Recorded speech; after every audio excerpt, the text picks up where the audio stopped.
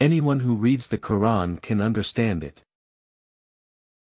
Allah has sent down the Quran to all people as a guide. This is why the Quran is extremely comprehensible and clear. Allah thus stresses this characteristic of the Quran. A light has come to you from Allah and a clear book. Quran 5:15. Another verse further clarifies this. In this way we have sent it, the Quran, down with clear signs. Allah guides anyone He wills. Quran 22:16.